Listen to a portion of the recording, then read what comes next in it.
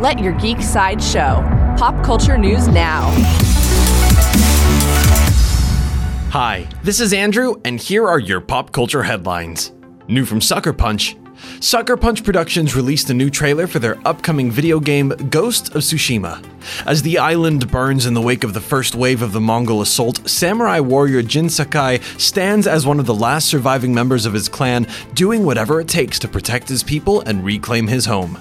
Ghost of Tsushima will premiere on June 26th for the PS4.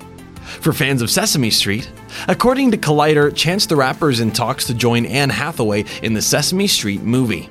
In the film, Big Bird and company will find themselves mysteriously expelled from their neighborhood and lost on the mean streets of Manhattan, as the puppets team up with a plucky history show host Sally Hawthorne, who's on a quest to save her show and prove that Sesame Street actually exists.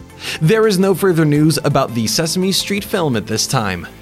Coming soon from Voltage, Bloody Disgusting released the first official look at Joe Manganiello's character from Voltage Pictures' upcoming film, Arch Enemy.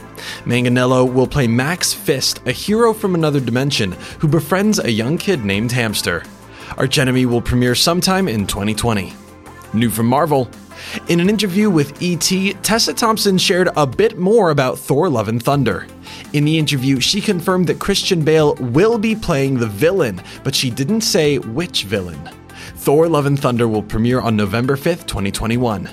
This has been your Pop Culture Headlines, presented by Sideshow, where pop culture is our culture. For even more ad-free pop culture news and content, go to geeksideshow.com. Thanks for listening, and don't forget to let your geek side show.